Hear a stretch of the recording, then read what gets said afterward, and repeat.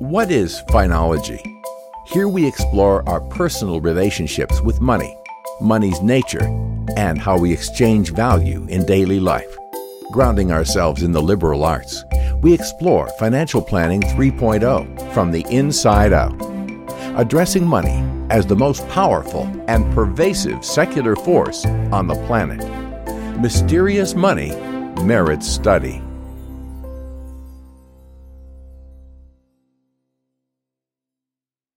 What does it look like to have a conscious and alive relationship with money, while at the same time putting and keeping it in perspective? Also, how do we navigate the dynamics of money flowing between the exterior and the interior of our lives, as well as our personal and collective relationships with money?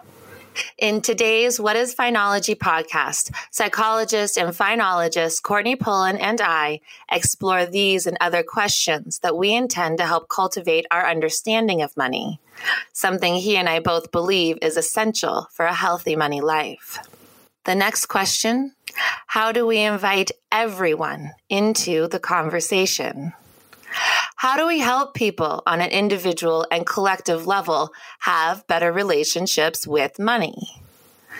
Our intention here, well, this is it, to give you phinology, to give us all a stage and a language to explore money and the human experience. The next step is you. In Courtney's words, financial planners are really in a unique position to help and guide and shepherd people in their lives. I'm Natalie Wagner-Willis. Thanks for joining us today. Please find us at whatisphinology.org or on Facebook. We're glad that you're a part of the conversation. Full disclosure, this episode was recorded before the COVID-19 outbreak and the revitalization of the Black Lives Movement. We wish that this conversation was customized to these circumstances, but since exploring money and the human experience is as relevant as ever, we thought it was important to air this nonetheless. Be well. What is phinology? Here we explore our personal relationships with money, money's nature, and how we exchange value in daily life. Grounding ourselves in the liberal arts, we explore Financial Planning 3.0 from the inside out, addressing money as the most powerful and pervasive secular force on the planet. Mysterious money merits study. Hi, this is Jake Wagner, co-founder of the What is Phinology project. If you're new here, we highly encourage you to listen to episode 0, in which we share where the project started, where we're going, and some of the intellectual basis that we've used to build our body of work.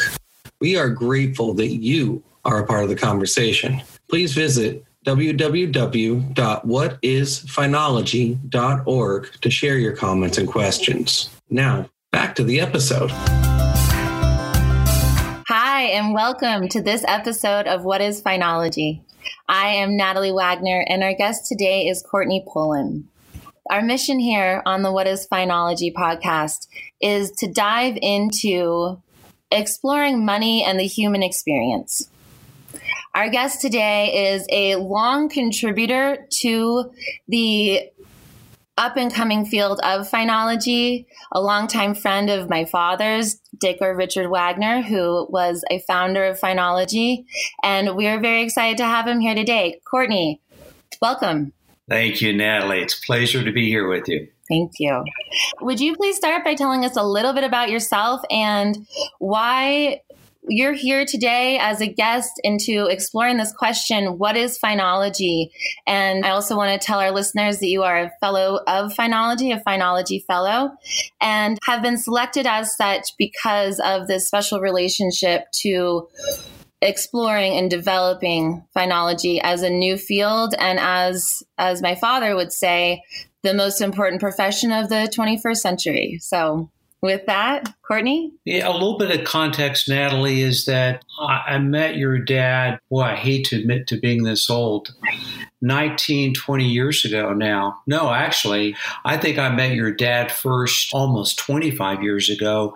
We were in a family firm study group talking about our work with family businesses. And my background is a psychotherapist. So I have a little bit of a different orientation than a lot of phonology colleagues. And I think it's one of the things that your dad relied on me for was understanding more about the psychology of money.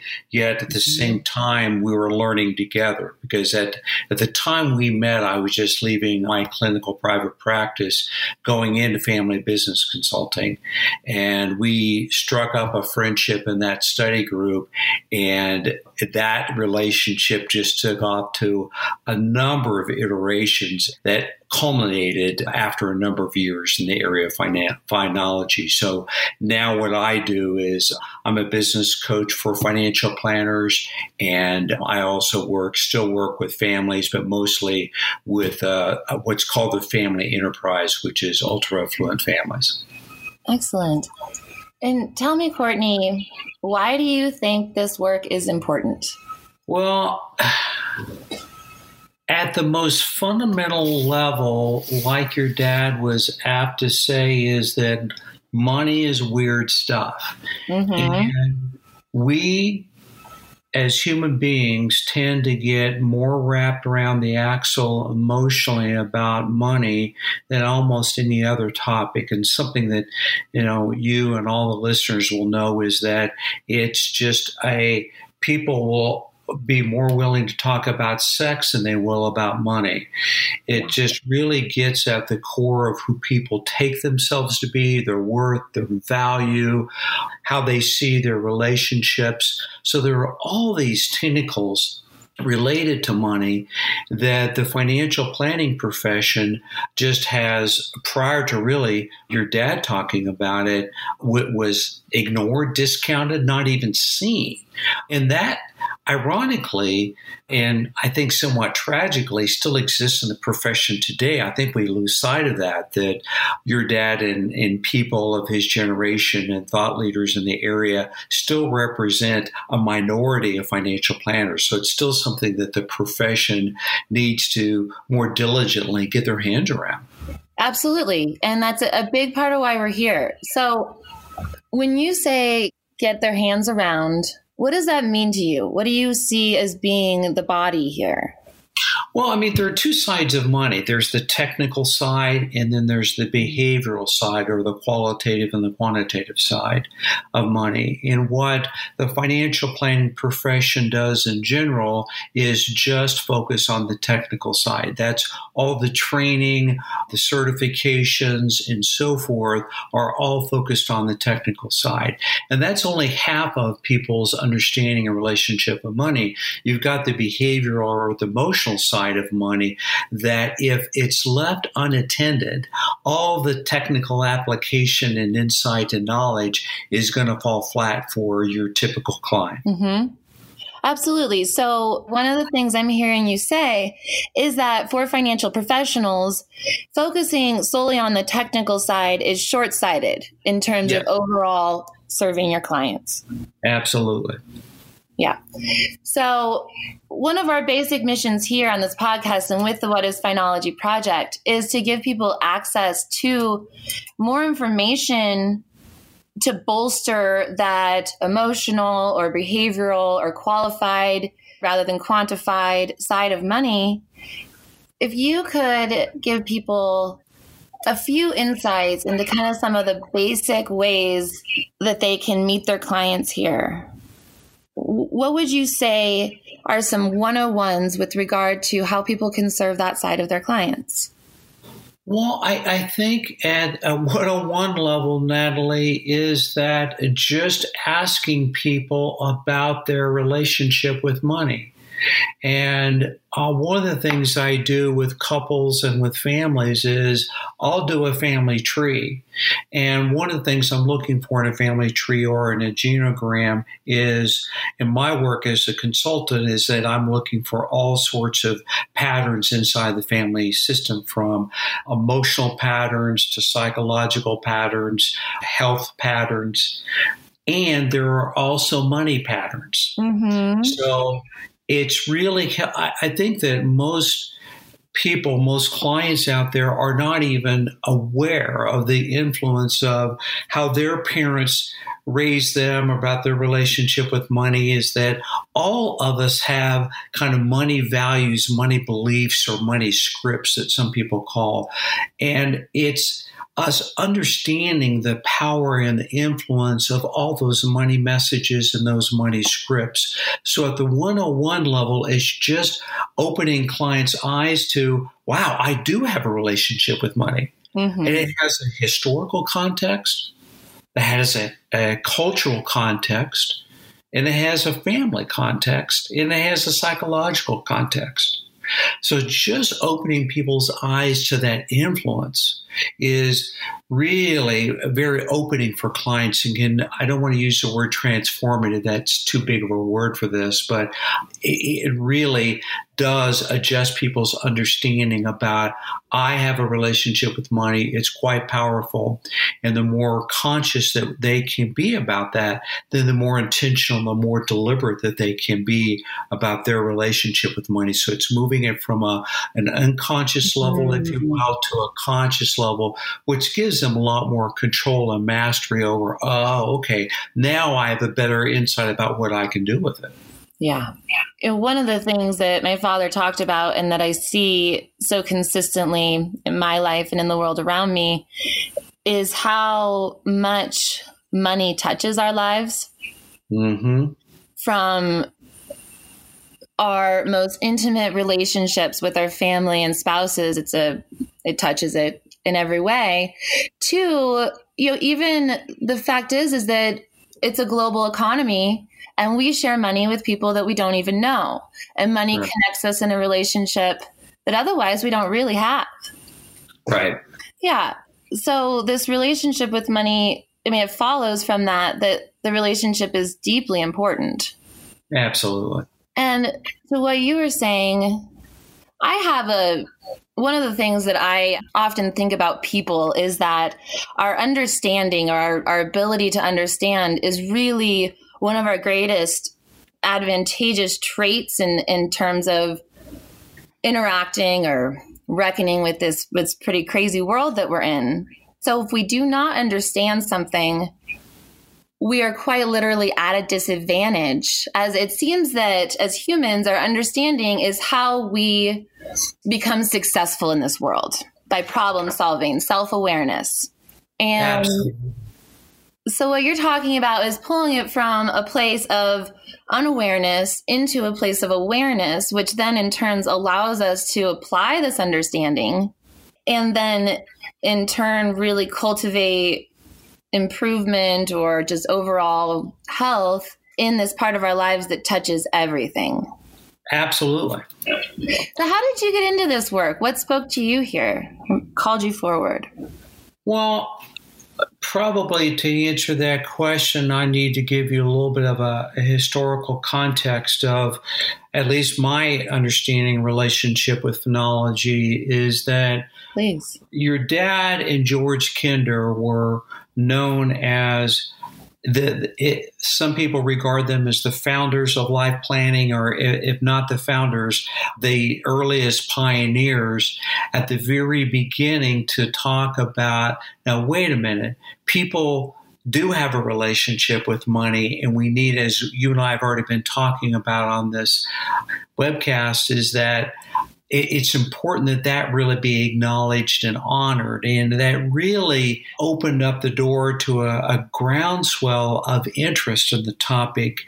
So you've got all these early pioneers that were really picking up on the thread of the value of taking a look at people's relationship with money. And that has taken us into psychological realms, sociological realms, and into developmental theory. And I'll talk about what I mean by all that. But, you look at my personal experience, Natalie, is that as your dad was talking to me about this at the early stages of this, is that to me, it felt like it was groundbreaking. It felt like it was really answering a question that people weren't really posing out there in the industry. And at the time I met your dad, I wasn't even aware of the industry.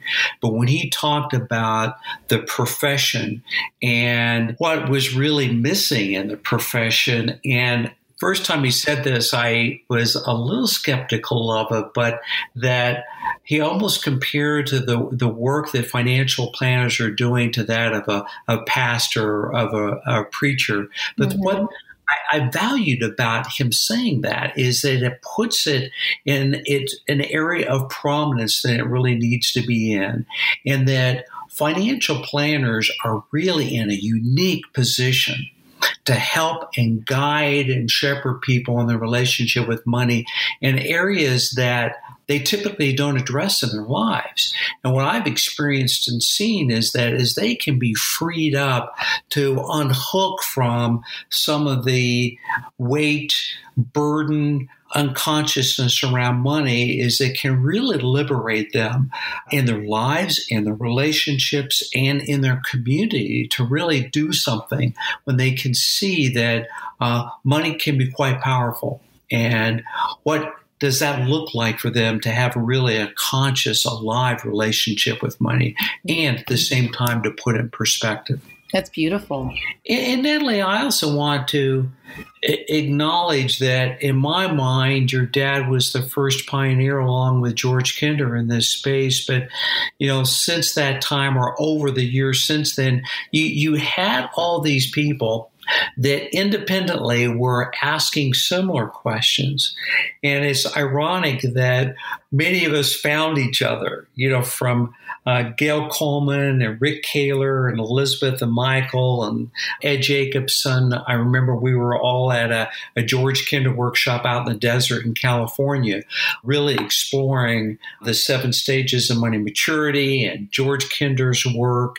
And that was the early evolution of this whole space of phenology that ended up being phenology. And one of the things that I really valued about your dad is that he was always pushing the envelope and doing it in a very progressive way, in that he was inviting everyone into the conversation. He wasn't positioning himself as having all the answers, but he was learning from, Susan Bradley and Carol Money Quotients and others, and really kind of connecting all of us to, let's explore more deeply as I mentioned, the psychological and the sociological implications of this work.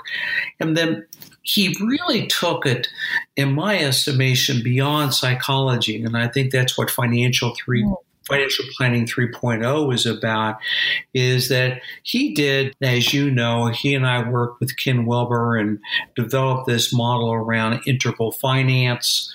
And it was, along with a better understanding of developmental theory, is that we needed to help clients understand their psychological relationship with money, their emotional relationship with money. But we also needed to be asking ourselves questions as advisors in our work with clients: what's beyond that? Yeah. What's beyond the psychological? So that really got us into the realm of the sociological and developmental theory and the work of Ken Wilber and others that have come before Ken. So that was just something that your dad very consistently did, was push the envelope on this, and that all those names, the people I mentioned, we were all kind of going along and examining it and doing our own critical thinking about it. And we would convene from time to time at conferences to really see where were we in the development of this profession. So first of all, Courtney, where can we find this information on integral finance? Well, You could do as simple as just Googling integral finance, and what you will find is Dick's work in this area. And then again, the context is that what he did was the work of Ken Wilber is incredibly valuable and incredibly dense and hard to kind of wade through. So your dad's written articles about integral finance. I wrote an article about integral finance in the Journal of Financial Planning a number of years ago.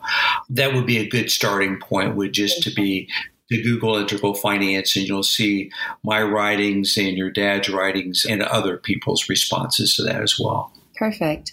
Well, for our listeners' information, and Courtney, please build on this or correct me where I'm wrong, because I'm sure you're more familiar than I am. But the basic context of integral talks very much about the interior and the exterior, the I space and the we space. Is that all 4 quadrants, Courtney?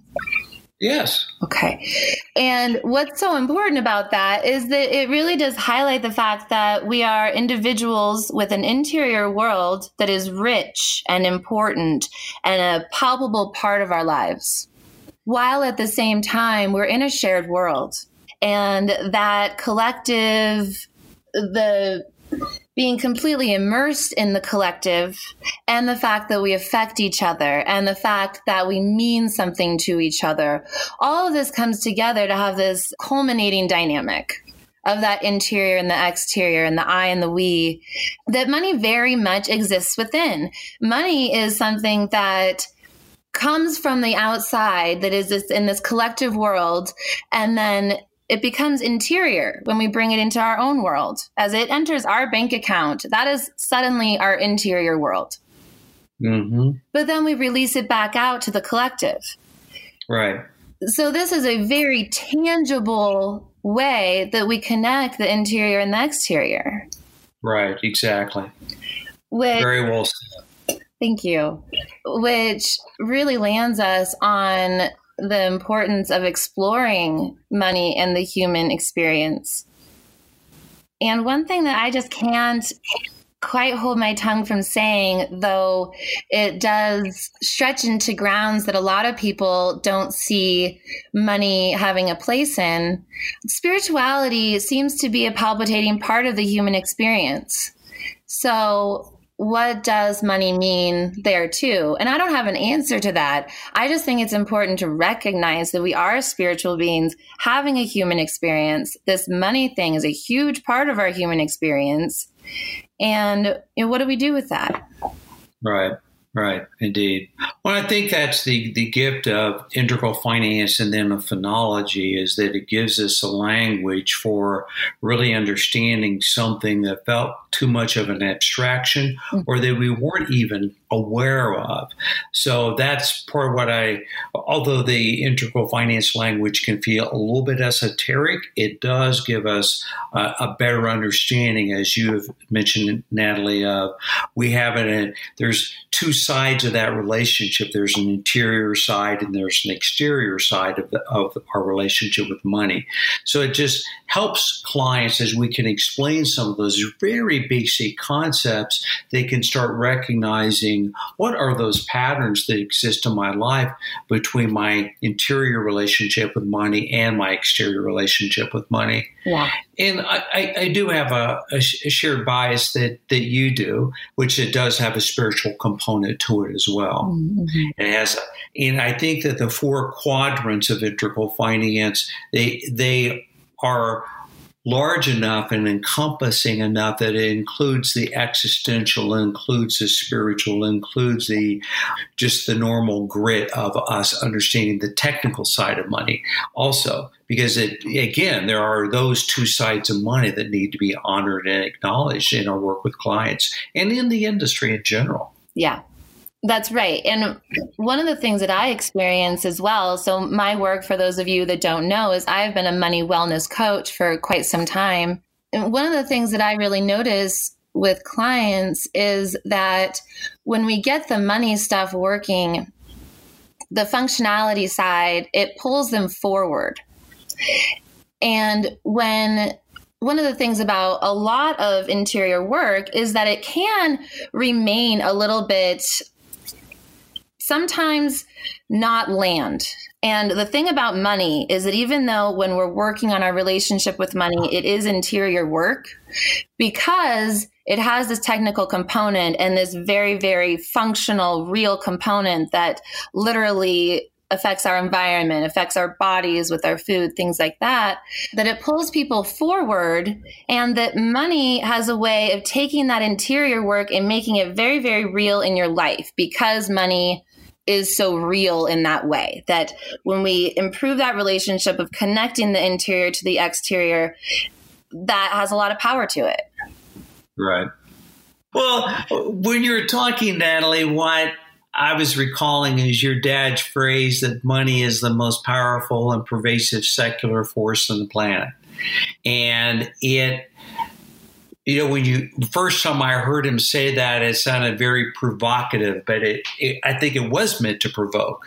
Is really, again, to help us all as advisors to understand that this is big, powerful stuff. It has a huge influence in our client's life and our culture. And I mean, an exercise your dad would do with clients sometimes that I witness is that he would pull out the local newspaper and say, look at all these articles in the paper and find articles that don't have something to do with money. And you'd have to get to the fifth or sixth page before you couldn't find something that in some literal or abstract way related to money. Yeah. So it does have such a huge influence in our lives. And again, as I have said, I guess a couple of times now, that personal, family level, the cultural, societal level. So that's a pervasive force that we need to acknowledge. And what I also want to emphasize here, as in our conversation, Natalie, is that a little bit of this may sound a little bit esoteric to people, but this conversation is for financial planners, for financial advisors, is that a lot of this language I don't use. Like, I don't talk to my clients about integral finance. Right. But I do talk to them about the interior and exterior and what a pervasive money force it is in our society. So one of the gifts I think that I appreciated about your dad is that while he was very conceptual, theoretical when he was talking amongst his peers, when it came to talking to clients, he was just very plain spoken, and he could deconstruct, which is what I would encourage people to do, is to take the wisdom behind his words and deconstruct it into plain spoken language for people. So important for those clients. Absolutely. Yeah. No, that's cool. I never got the pleasure of actually seeing my father in a client-facing situation. So that's a cool image that you just gave me. Yeah, your dad and I went through the George Kinder training at two different times, the 7 stages of money maturity. But then what we did with George's work is he and I would do 7 stages workshops together, and also did some client work together, where he would be working on the technical side, I would be working on the psychological side, and then we would overlap our work kind of in the middle, because obviously he was very familiar with the psychological side or the behavioral side as well. So it was fun experiment to play around with. Yeah, that is fun. One of the things that he was so good at, that I saw him be amazingly good at with his peers, and also incidentally with my friends, a lot of them have told me that he did this for him, was to see in other people, but also just give them permission to see in themselves their own insight, their own specialness, that is there as potential and is getting nurtured, but he gave people something that allowed them to step forward into it. And that is such a wonderful gift. And one of the things that we're trying to do here, so it sounds like he did that with clients.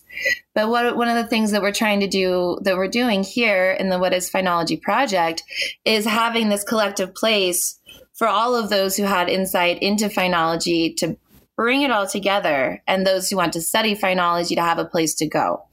Well, I'd like to think that I had some influence on that with your dad. Is that one, again, like I mentioned earlier, is that your dad was such an amazing thinker, and yet at the same time, he didn't feel like he had to have ownership for the entire field about this area of phinology. Yeah. He was always talking to people like me and Marty and, Don St. Clair and many others in the industry to develop his thinking and his ideas. And one of the things I introduced to your dad is that I said one of the limitations of psychology, at least in my opinion, is that it has such a tendency to pathologize people.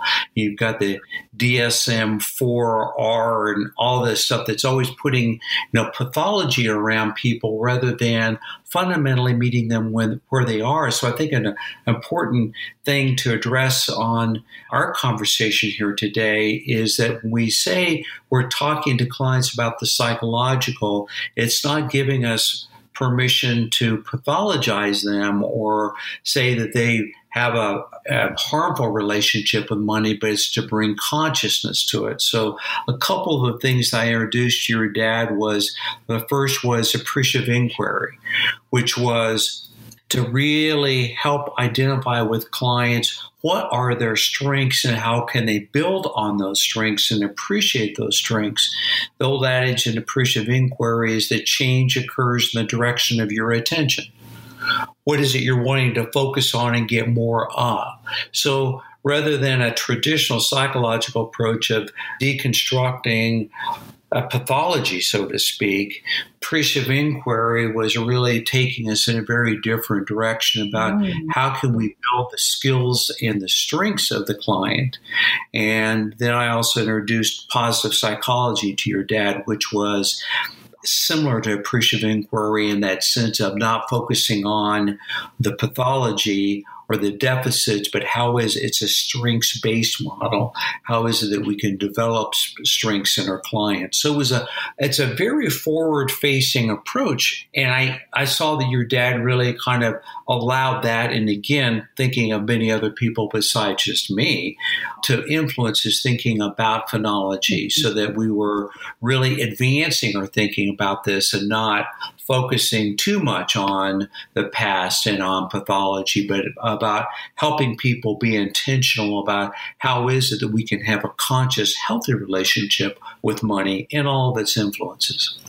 Yeah, I think it's really important that folks understand that the purpose here is not to put a box around what is phinology. Right. Dad was a big believer in a liberal arts education and that phinology is a liberal arts field, that we need to incorporate everything from psychology, technical, financial skills to studying money and the human experience through literature, through art, of course, through history, looking at sociology and more, to grapple with what is seeming to me an endless question of money and the human experience, and bringing the nuggets from all these different places, all these different expertise into a place where we can really have a rich understanding of this facet of our lives that is so powerful. Mm-hmm. Absolutely. Yeah. Well, Courtney, do you have anything else that you feel like we should incorporate into this conversation? Nothing else in particular comes to mind. And I think if your dad were here, he would say What we now have a responsibility to do is continue the conversation. That's right. Continue the conversation about helping clients really evolve their understanding about money. And that, particularly in his book, Financial Planning 3.0, he posited a lot of important theories and really brought us up to date on his thinking. But he, as your dad was apt to do, asked as many open-ended questions as he did provide answers. So I think it's an invitation for us as financial planners and advisors to continue this conversation. And I think that's the gift of phonology. So thanks for the conversation. And I think that's all that I've got on my mind for today. Gorgeous. Well, for all of you listeners, please join the conversation at whatisfinology.org. Courtney, thank you. It has been a true pleasure. It's always a delight to talk with you. All the more delight to have you here as a guest on the What is Phonology podcast. It's my pleasure, Natalie. Thank you so much. Thank you so much.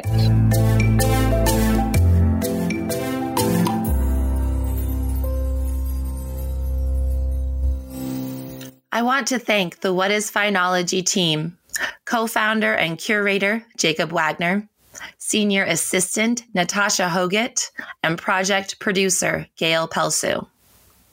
This episode of the What is Phonology podcast is dedicated to our guiding light, the father of phonology and co-founder of this project, Richard Wagner. Without you, this doesn't happen.